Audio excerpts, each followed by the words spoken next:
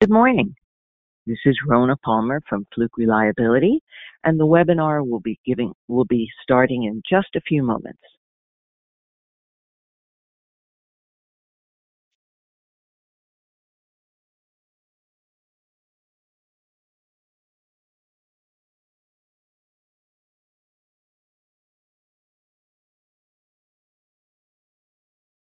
Good morning and hello everyone.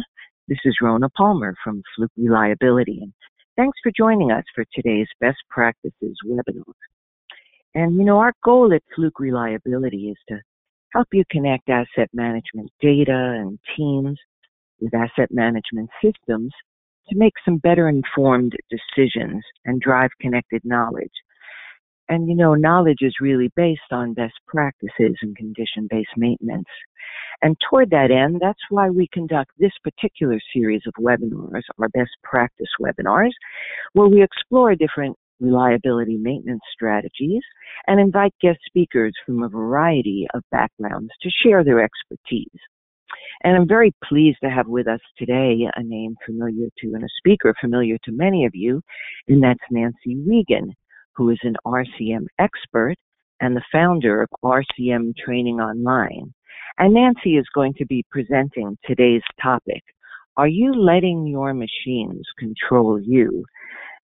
For those that don't know Nancy, she's spent more than 20 years facilitating various RCM or reliability-centered maintenance initiatives, and has been an international maintenance and reliability speaker and trainer. So, good morning, Nancy.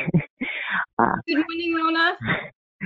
And for those of you who've attended some of our webinar programs in the past, you might notice we're trying something a little different today. And in addition to sharing some slides, Nancy has asked to be on camera and speak to all of you directly today. So, Nancy, thanks so much for taking some time out of your day and for joining our webinar. And maybe you can share with our listeners, we've all seen the standard webinar format of slides and people speaking, and what prompted you to sort of want to change things up a little bit today? Well, our world today is in a very difficult situation. And as a result, we are all distanced from each other. And I will tell you that I personally miss people and I miss the interaction. So I wanted the opportunity to do something maybe a little bit more personal, maybe something that might make it feel like we're closer together. So thank you for the opportunity. Great. Okay. Well, before I turn things over to Nancy, just a few quick housekeeping items. We are recording today's session, so we have your phones on mute to minimize background noise. But we will be posting the recording to Excelix.com. And Nancy has agreed to stay till the top of the hour after her formal presentation and answer your questions. But please feel free to type a question at any time into the questions feature in GoToWebinar, if you'd like to take a moment and locate that, and then we'll read those to Nancy at the conclusion of her presentation. Also, if you'd like to receive a copy of the slides from today's presentation, just let us know. There'll be a survey at the end when we close the webinar, and you can request a copy of the slides and also request a certificate of attendance. So I think that's it for the housekeeping items, and I'm going to turn things over to you, Nancy. Thank you. Thank you, Rona. So welcome, everyone. Today, we are going to talk about a really important topic. So there's a special reason why I chose this topic, and it is because really we're going to talk about reliability. We're going to talk about what it is and how we get the kind of reliability that we need from our equipment. Because as equipment custodians, we live in one of two worlds. We either live in a world where we control our equipment, or we live in a world where our equipment controls us. And when our equipment controls us, it manifests itself in like chronic downtime and costs that are out of control and frazzled teams and maybe we're making a lot of scrap product. So that's costing us a lot of money because our machines aren't doing what they need to do. And maybe you're the person responsible for reliability within your organization. And if so, then maybe you're working not until 5 o'clock at night. Maybe you have to work until 7 or 8. And then maybe you get woken up when the phone rings at 3 a.m. because the mixer is down. So, you know, it affects you personally, maybe a little bit more stress and a frustration because you just can't get the culture right. And that is the reason I chose this topic, is because we hear a lot about a reliability culture today. And, you know, today when we hear that, I'm not sure everybody really understands what it means. But to me, what it means is that everyone understands the fundamentals of reliability and they're all on board together. Now, here's the thing.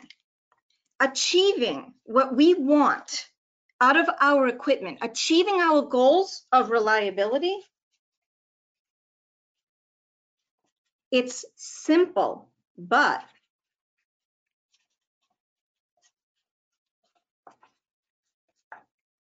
it's not easy. And this is why I think that a lot of organizations right now are suffering, so to speak, with their culture. You know, and a lot of times today, people in our organizations, right? We're looking for the silver bullet. We're looking for that quick fix to our reliability problems. But the thing is that it doesn't exist. If we want to achieve our goals of reliability, then we've got to start with the fundamentals. And here's what I mean. Let's just take, for example, let's say that, okay, sorry, hold on one second. Okay, so let's say you've got a piece of rotating equipment, right? And you align the shaft and everything is good to go. And you start it up, but the problem is that the rotating equipment is on foundation that isn't even. So what happens is when you start up the equipment, it's going to cause increased vibration, and it is going to cause associated components to wear out more quickly, and it's going to fail, and eventually the machine is going to go down, and you're going to get the call at 3 in the morning that the machine is down. Now, what happens in some organizations where, okay, we go and we troubleshoot and we figure out, well, the shaft was misaligned. So we align the shaft and we fix everything else and we get it back up online. And then a month later, we have the same failure. But the problem is because we didn't start with a good, solid foundation. It wasn't even. And it's the same thing when it comes to achieving our goals of reliability. We have to have a good foundation. And so today, I want to talk about the basics, right? Like, I'm a basics kind of a girl. So if you ask me what reliability is, we can get super technical about it, but that's not what today is about. Now, we're going to go through some things today, and many of you on this webinar may be thinking, well, yeah, I already know that stuff. But here's the key. If you feel that you already know that stuff, then what I want you to do is I want you to be thinking in your mind, who in your organization doesn't know this stuff and who should? Because when we as an organization don't understand what reliability is all about, we get all that stuff that we talked about, right? Increased costs. And, you know, like, for example, we get maintenance is button heads with production because production just wants the machine up and maintenance just wants the time it needs to fix it properly or maintain it properly. So that's the goal of today.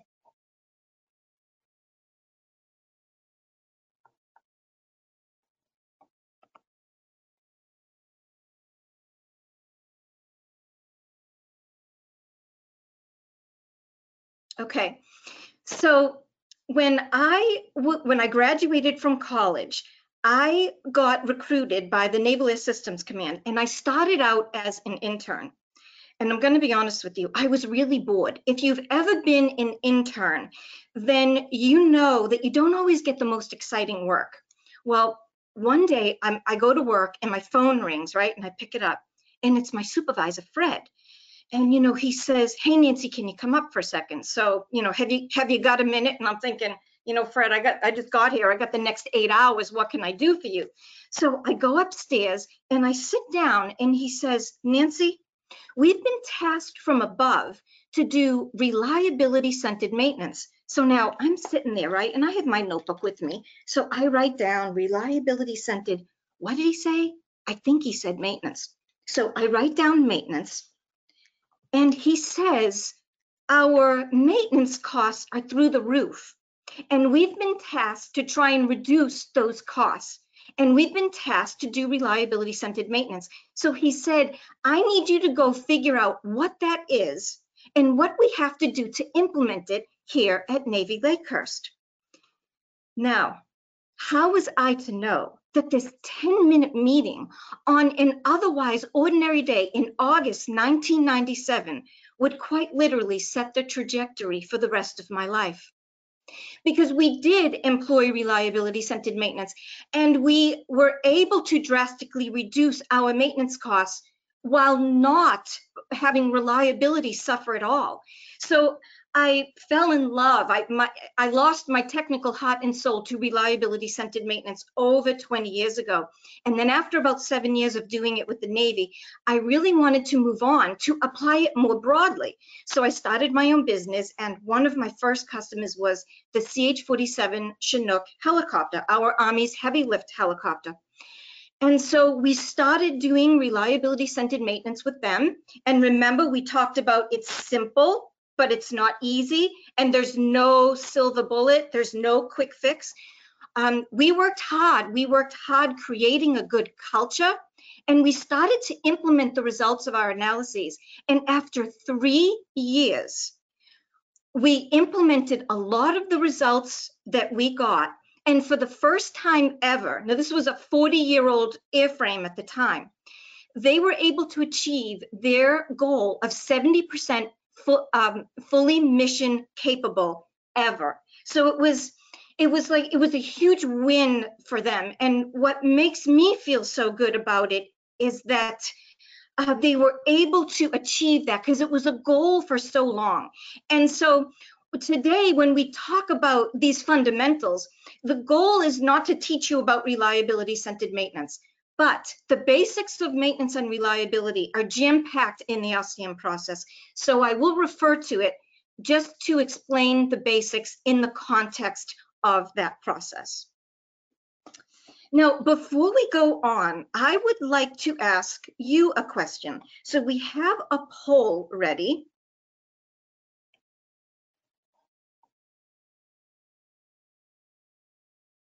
And so Rona, if you'll get that poll ready, and in the meantime, I'm going to ask the question.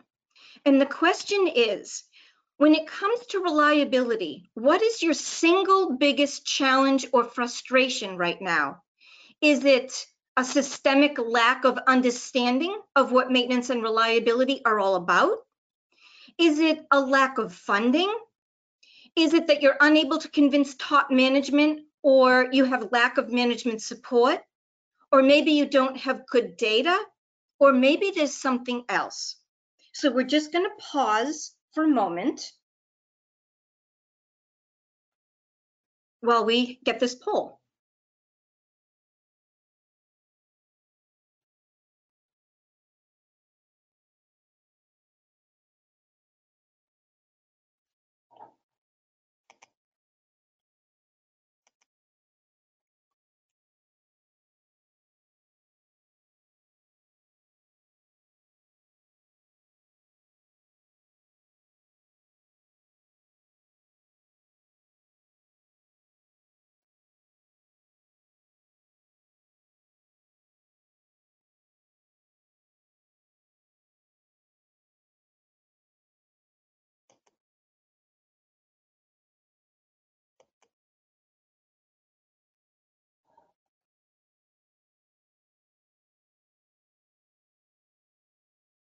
Okay, so Rona, are you gonna share the results?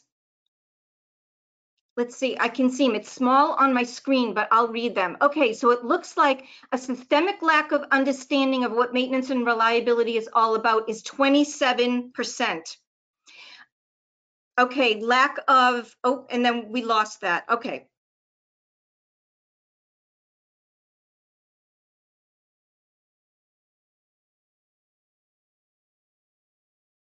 Okay, well, it looks like the results have disappeared from, oh, are you there, Rona? We lost Rona. Go ahead, Nancy. Okay.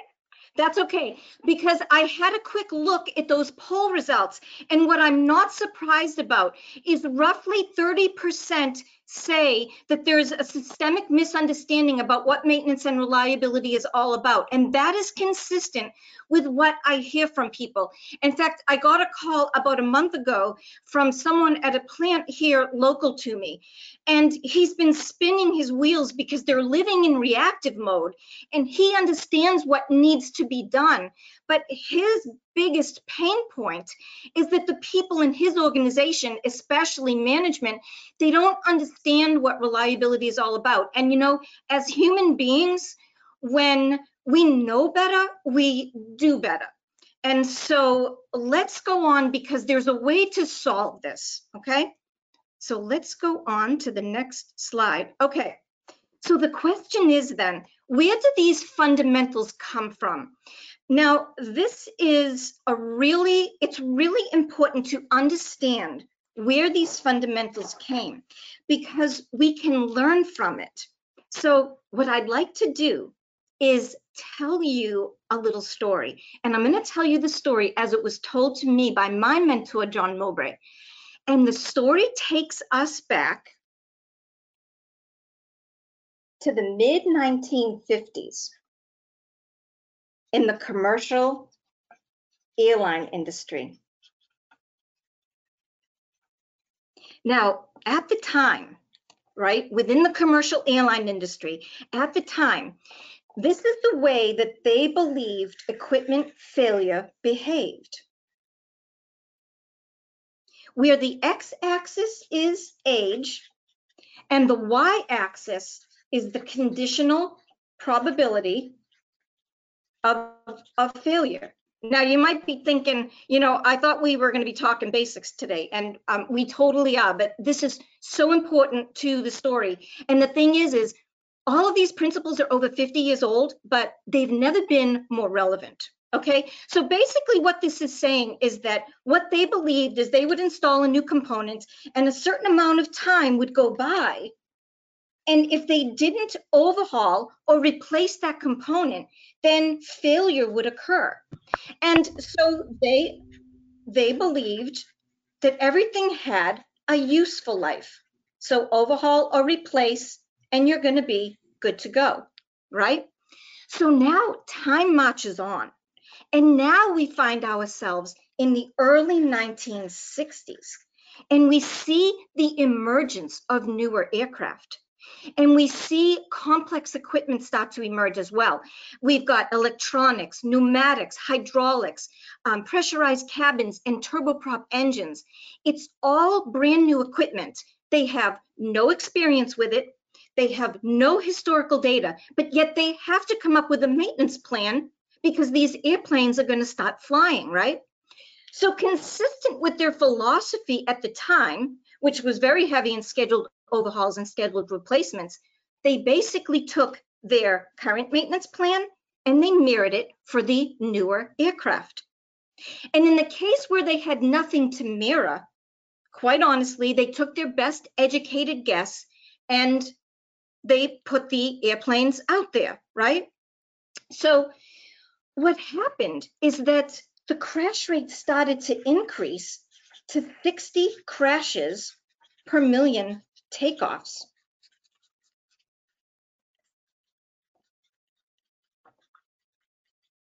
Right? So they say, oh, brother, we must have guessed wrong up here. This useful life must not be as long as it is. So what they did is they moved their overhaul and their replacement intervals back. So in the case of turboprop engines, in the case of piston engines, they were overhauling them every 6,000 flight hours. Well, they moved it back to 4,000 flight hours. And they did this for their entire maintenance plan. So they started doing a lot more maintenance, and obviously they started doing it a lot more frequently. So they put these maintenance plans into practice, and the airplanes go fly, and 3 things now happen. In very few cases, things stayed the same. In very few cases, things got better.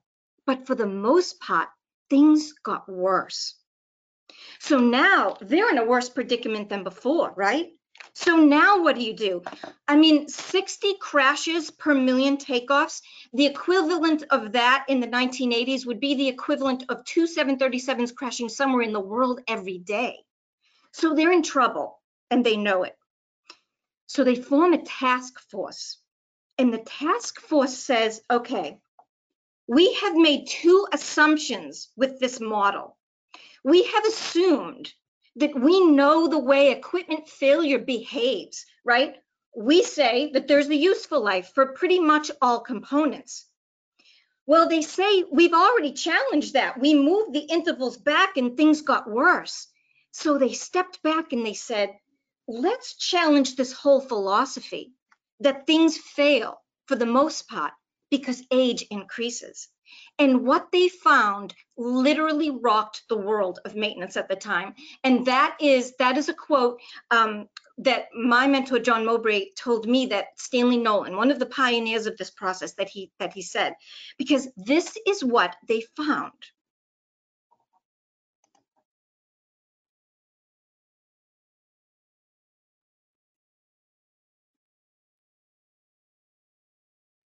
They found that there isn't just one failure pattern that failure modes behave according to. There are 6.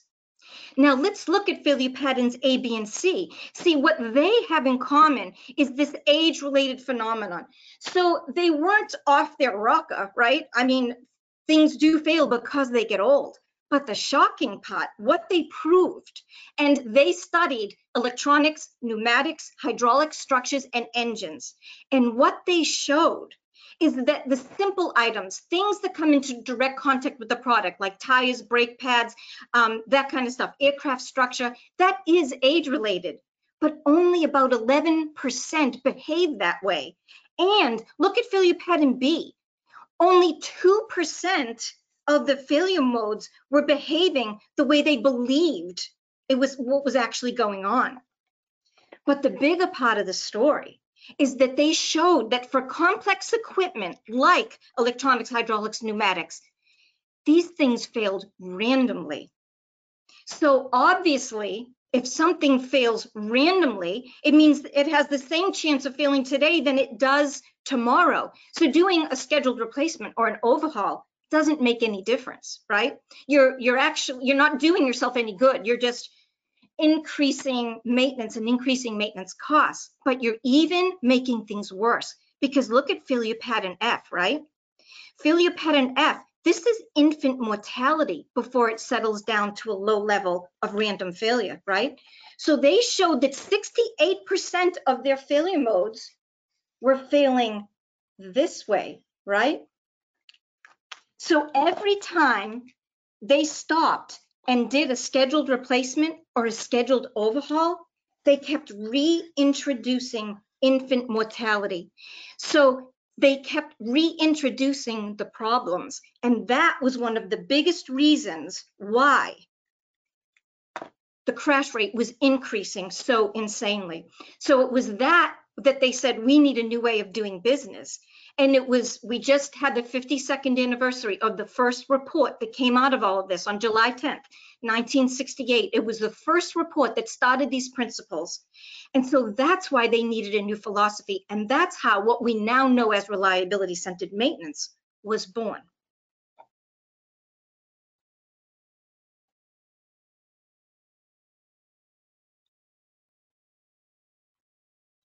Okay, so now we have to ask the question, what is reliability? Now, like I said in the beginning, we could get all technical, right? We could talk about equations, we could get super theoretical. But in our organizations, in order to foster this reliability culture, we need to be able to explain what reliability is to the people on the shop floor and to the CEO. They need to be able to understand it as well. Now, this is what my mentor taught me reliability is. He said that reliability is not a thing on its own, but rather reliability is sprinkled amongst all of the functions of a piece of equipment.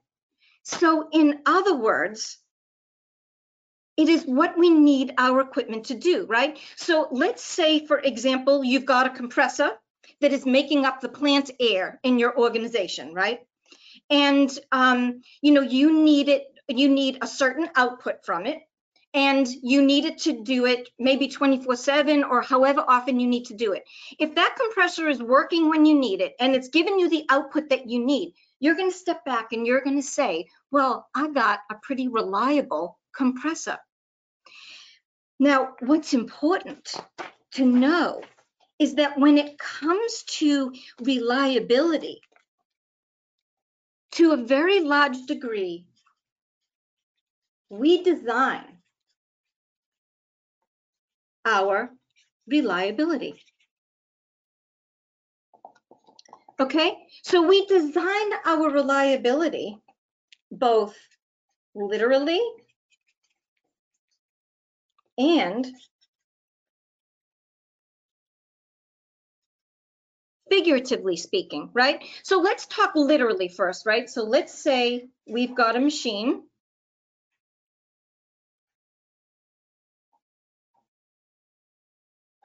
Right? And it comes to us designed a particular way, right? And it comes to us, you may have heard the term inherent reliability.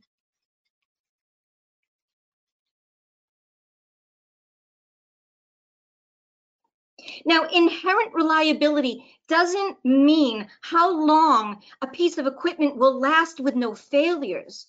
Reliability means the kind of reliability, inherent reliability means the kind of reliability that we get from a piece of equipment when it's protected by the right proactive maintenance and certain default strategies.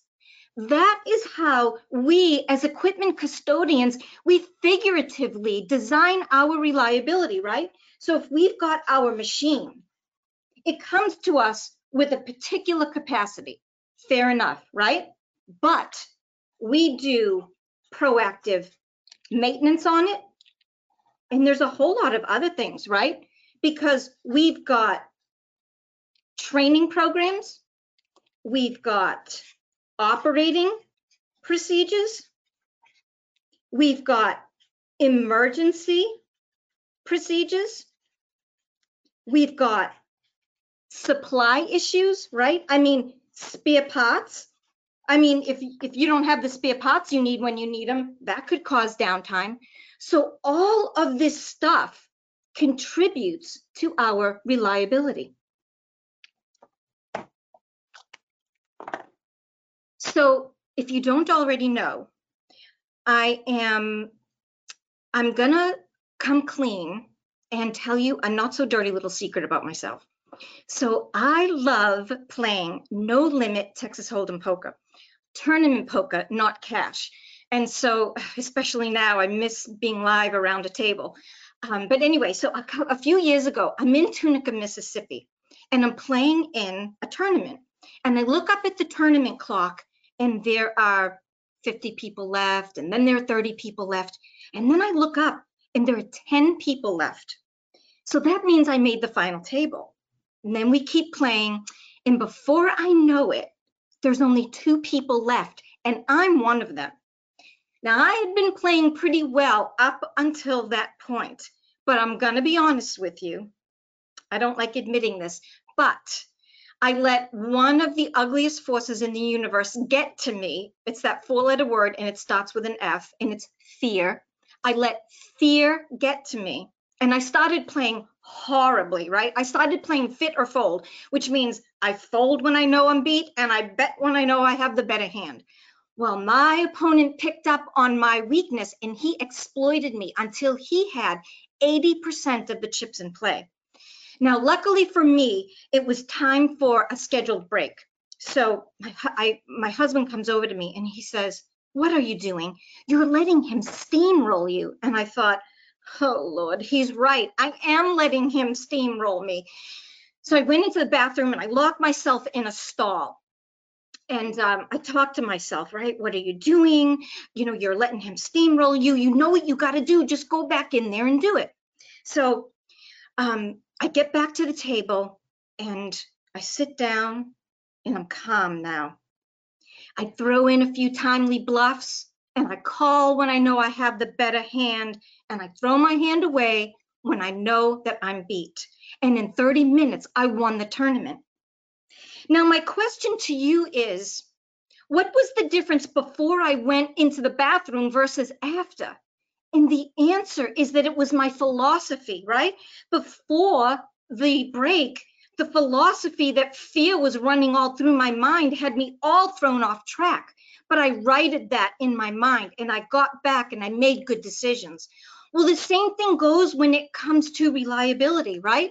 So with the poker table, when we have a bad philosophy, we get steamrolled by our opponent. But when we have a bad philosophy, when it comes to our physical assets, we get steamrolled by our equipment. Or in other words, our equipment controls us. So all of these things that we do for our equipment, they're all dependent upon the choices that we make. And the choices that we make are completely dependent upon our philosophy. So that is the key here, is that as equipment custodians, we got to make sure we have a winning philosophy when it comes to reliability.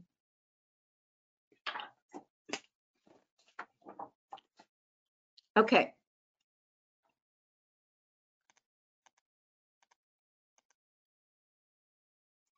So what makes up a winning reliability philosophy? We're going to talk about 4 things. Number 1, what we just talked about. We have to understand what reliability is, and that to a large degree, we design it, which means we have to understand it. Okay? The next thing is this. So we talk about what we need from our equipment, and there's a term two terms that I want to quickly go over, and that is design capability versus required performance. So late last year, I was facilitating an RCM analysis, and this equipment was chosen because it was subject to chronic failure. A component on it kept breaking, and every time it broke, it caused a lot of downtime, a lot of scrap products, so they lost a lot of money, and they just kept replacing the component over and over and over again. So we started to do an RCM analysis. And when we sat down to decide what we need from our equipment, which is basically writing functions, right? We wrote the functions and then we started identifying failure modes. And what came to light is that the failure modes that my team was talking about had nothing to do with maintenance. It was all about the equipment itself. And what came to light is that they were asking this equipment to transfer a product that it wasn't designed to transfer. And that's what was getting it all stuck and getting it all gummed up. So it's really important. This is one of the biggest causes of chronic failure in our world today. When we get it wrong, then we have bad reliability. Best case, worst case, it could cause safety issues. So that's why it's often overlooked, because it is so basic. But it's important to take a step back and make sure that what we're asking our equipment to do, that it can actually do it. So I have another question for you. So I'd like to pause for another poll. So Rona, if you'll take this away. Sure thing. Okay. So the poll question is, let's go to the next one, Rona. Okay, sorry about that. Okay. Let's get to the next question. There it is. Oh, no, next one.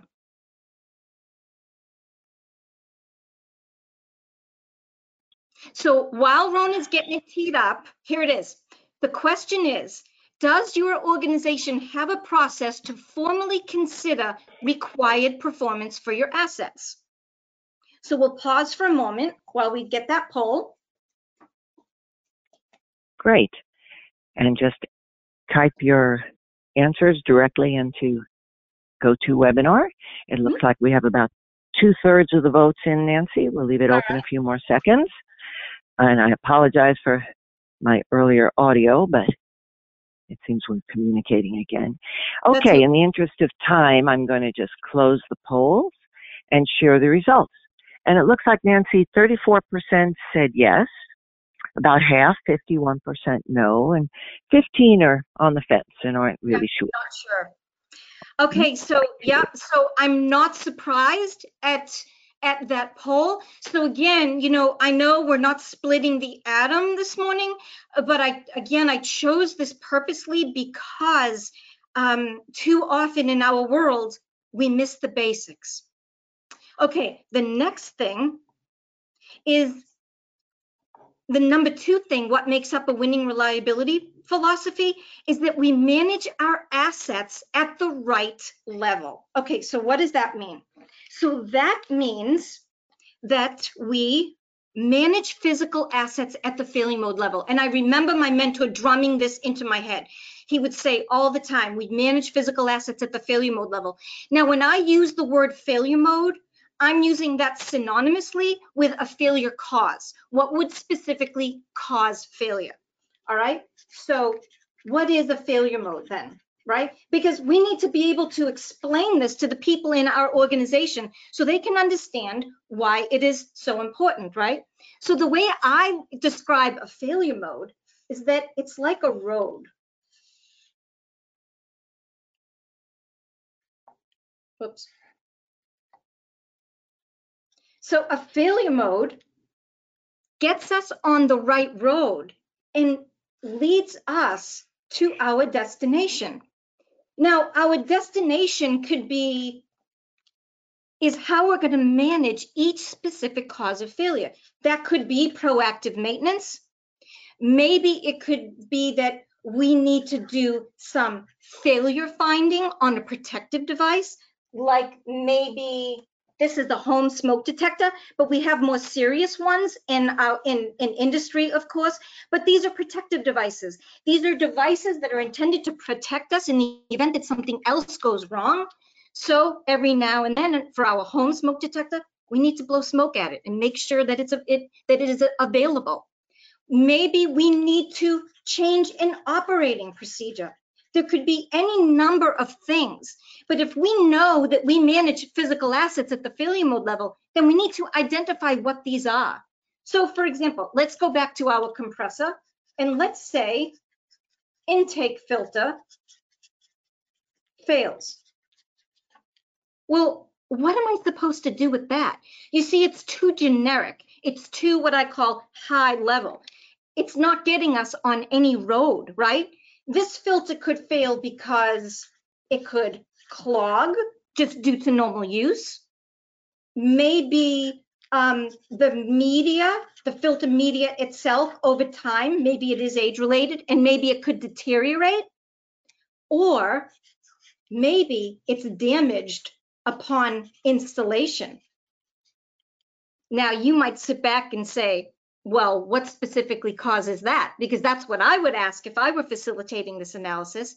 So maybe the installation procedures are ambiguous, right? Part of our job as responsible custodians is to set the people up in the field, set them up for success. And this is the way we do it. We do it by identifying what could cause us not to get the reliability that we need. See, it's that simple. Again, it's simple, but it's just not always easy.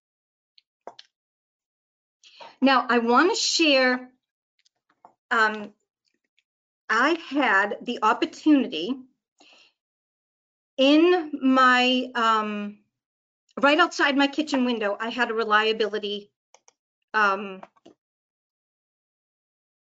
lesson. So these are nesting robins outside my kitchen window. And you're going to see that the mama knows what the birds need. They need worms. So you're going to see that she's going to come over. Here she is. She's feeding the birds, right? Now, the bird that just got fed, it wants some more. And the other birds are saying, hey, what about me? And the mom is saying, you got to wait a minute. I know what you need, right? She is the custodian. She's the custodian of these birds, and she knows what they need. So they're squawking, give me more, give me more. She's saying, hold on. I got to manage a failure mode because I manage you at the failure mode level. So now watch for what happens. Okay, did you see that? If you missed it, don't worry, because I got it in slow motion.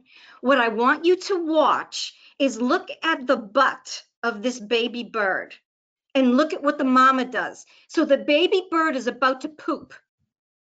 And before the poop can fall into the nest, the mama bird catches it in her mouth and she eats it. Now, she eats it for a few reasons, but primarily one. And that is because if that poop stays in that nest, it'll get stinky. Predators will smell it and they will come and eat her babies. So she knows she's got to get rid of it. Now, she doesn't relax on her perch and, every day at the end of the day, take all the poop away. She does it one poop at a time. And that's what we need to do as responsible custodians, is we need to manage our physical assets one failure mode at a time.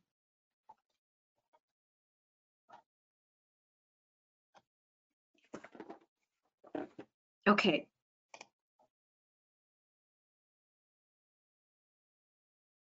I'm just waiting for the screen. There's a delay with the slide flipping. Okay, so the next thing is that we have to make technically appropriate decisions for each failure mode. And so in the context of reliability-centered maintenance, like I mentioned, we're going to talk about things in the context of RCM. Basically, the first 4 steps in the RCM process are functions, functional failures, failure modes, and failure effects. So when we write functions, we define the reliability that we need. And then when we identify failure modes, we identify what would cause us not to get it. Well, all of that makes up a FMEA, or a failure modes and effects analysis. So now all we have to do is take each failure mode and figure out how to manage it. And that's what we use the rest of the process to do. And that brings us to the RCM decision diagram. Now, it looks like a lot, but I'm going to make it super simple. All right, I'm going to stop sharing for a second, because this is what the RCM decision diagram is like. It's like a funnel.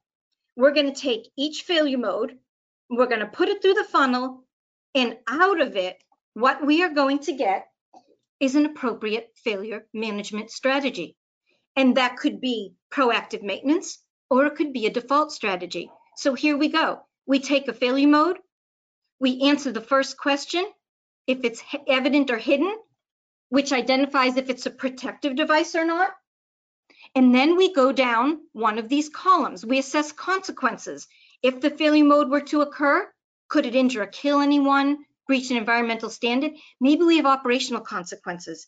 If we do, then we go down this row and we consider, should we do condition-based maintenance? Should we do a scheduled overhaul? Or should we do a scheduled replacement?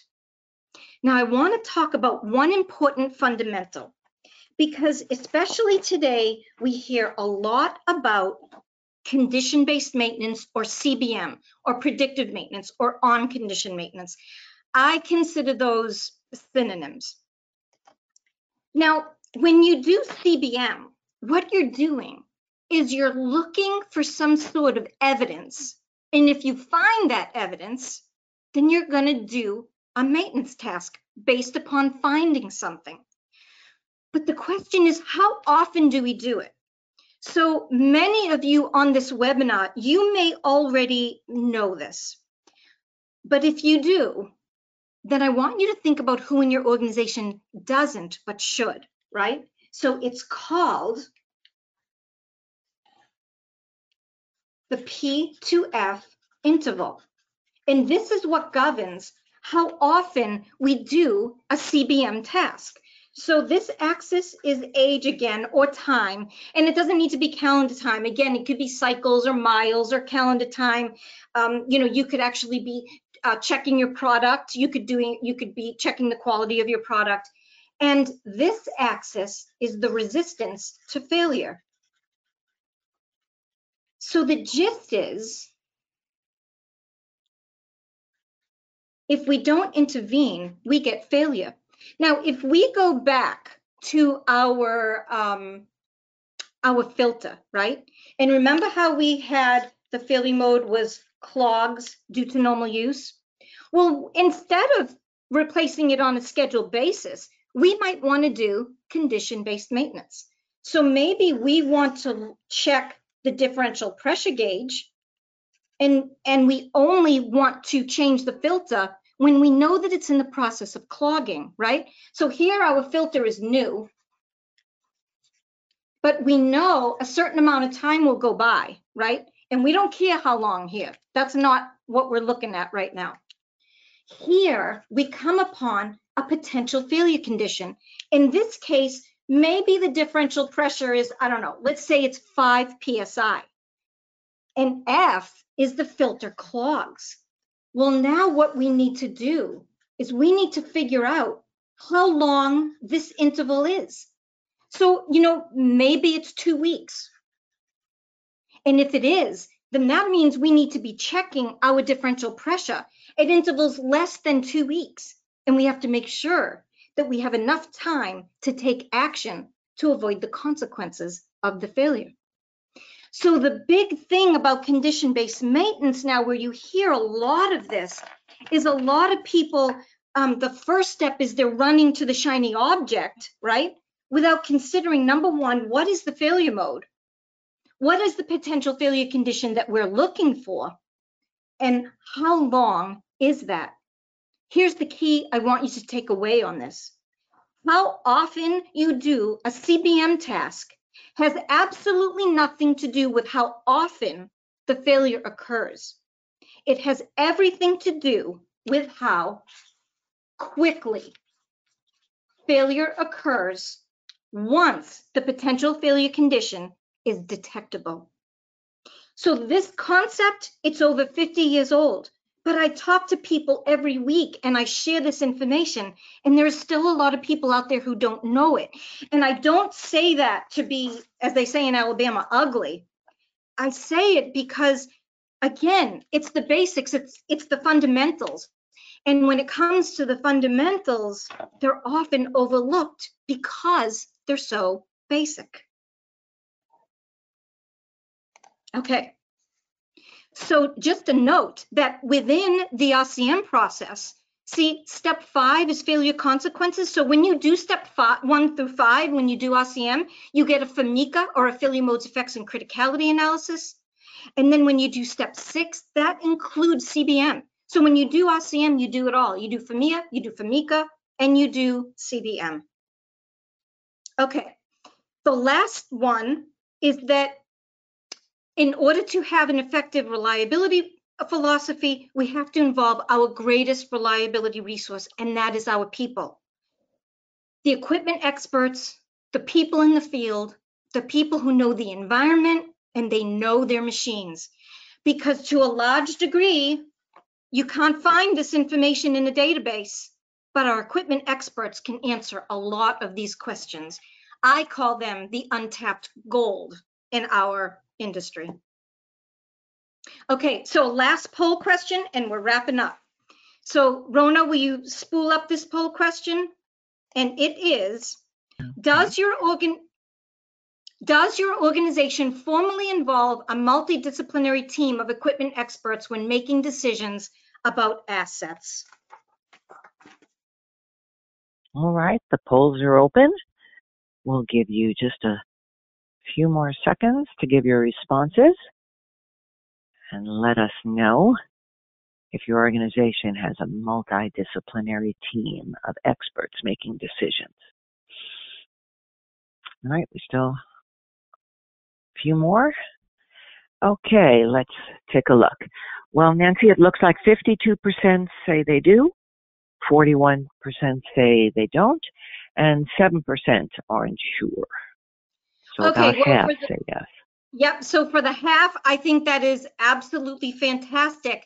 But the other half that says no, it's obvious that we still have a lot of work to do, right? Because the operator and the maintainer and the engineer, they all come with different perspectives and different understanding of the equipment. So it's important to make the decisions together. But first, make sure they understand these fundamentals of reliability. Okay, so we're going to end with this, and I call it don't get stuck in the gullies. So I was on vacation just a few weeks ago in Daytona Beach, where I went to school, so it feels like home to me. And anyway, I was walking on the beach, and let's see, I was walking on the beach, and I got a reliability lesson. So with the arrows that you just saw, those are what I call gullies. Now, when I was a little girl, it's obviously low tide, and when the tide goes out, it makes these little pools of ocean water. So when you're little, when you're, 6, 7, 8 years old, it's like your own little swimming pool. It's really comfortable, and it's easy to be there. It's easy for my mother to watch me because she just has to have a chair there and watch me. She's not worried about all the waves in the ocean. But this is what happens when it comes to reliability. Sometimes we get in reactive mode and we're so busy putting out the fires or so busy taking care of other things that we get stuck in these gullies and we lose sight of what is really important. And what is really important is figuring out how to get the reliability that we need. See, these little gullies, this is nothing. The real deal is right there in front of you. It's like the whole ocean. So if you can consider that your organization, your plant, that's where it's at, so to speak. Nancy, Okay. some of us couldn't see this video. Oh, rats. You want me to play it again, Monty? Can you see it, Monty? No, I think we got the gist of your point. Okay. Yes. Well, all right. Can you see this now? Can you see the question slide? Oh. No, we're not. No. Oh, I think maybe am I not the presenter? There you are. I think it's stuck on your screen isn't advancing. We're still seeing the gullies. Oh. Okay, let's see. All right, hold on. I'm gonna stop sharing, and now I'm gonna share again and see if we get spooled up. There we go. Okay, we're on question. You just want to go into Okay, presenter mode, yeah. Yeah, okay, but I think we got the gist of it. And so thank you, everyone. If you have any questions, we've got some time for Q&A. If we don't get to your question and you'd like to contact me directly, I would welcome an email from you. And if you want to learn more about reliability-centered maintenance, I created a free online, on-demand RCM overview course. So if you'd like to, you just can go to this URL and you can opt into it. So thank you for your attention and good luck with your reliability. Great. Okay. Again, we have a couple minutes for a few questions, so please just go ahead and type your questions in. And Nancy, while you were speaking, one question that came in, you mentioned about the potential failure intervals or failure intervals and conditions, the importance of failure mode causes for CBM. And what if you don't know the potential failure condition? What do you suggest for getting that information?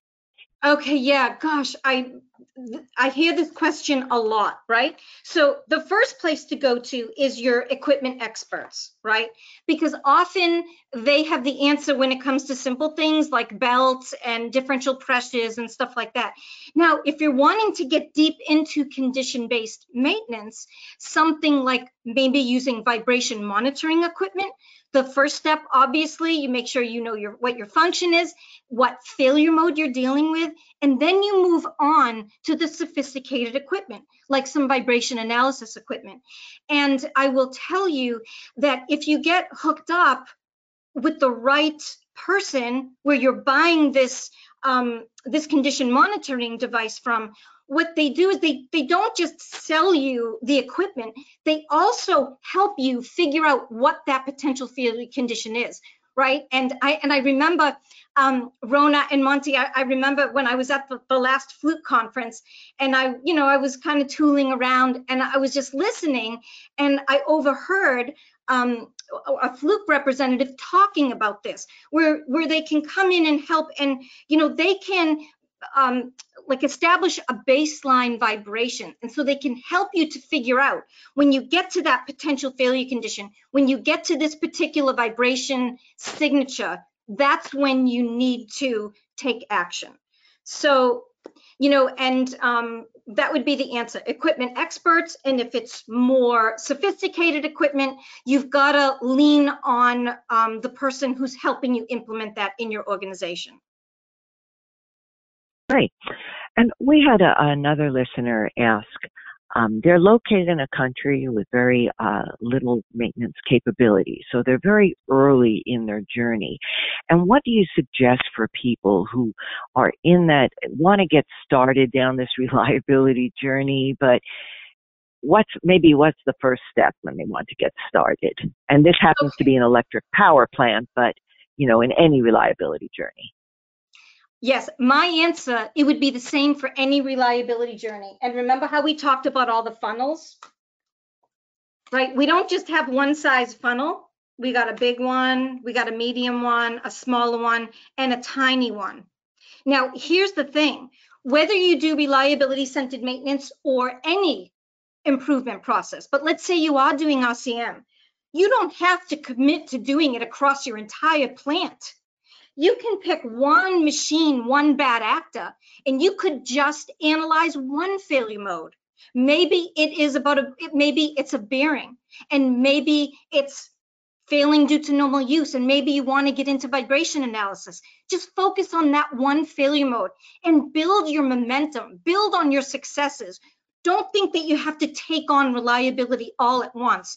It's the same like exercising. If you want to get fit, you can't get fit all in one day, right? Every day you have to eat moderately, and you have to exercise moderately.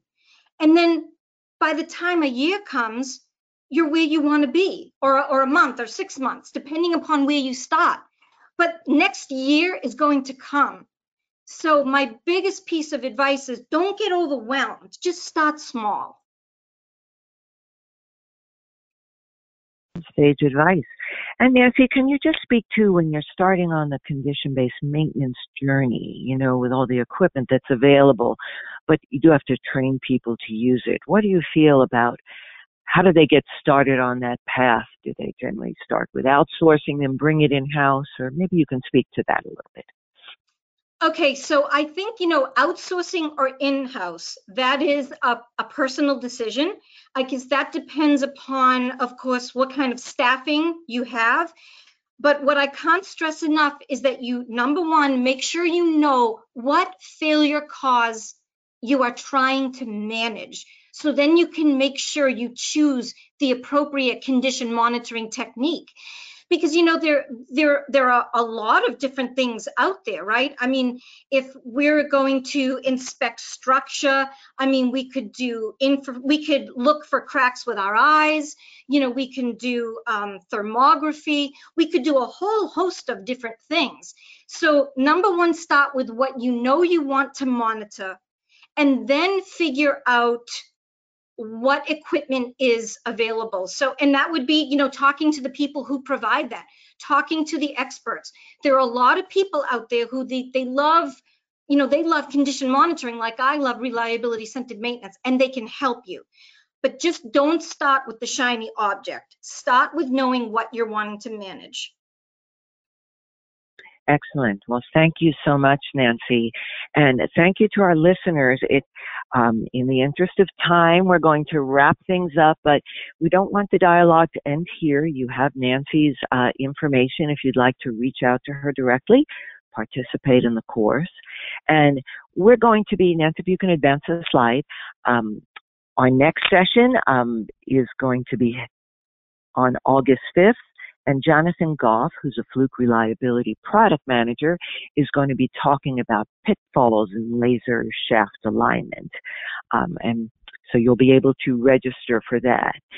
And in a moment when we wrap up, there'll be a brief survey, and please take a moment to fill that out. You can request a copy of Nancy's slides.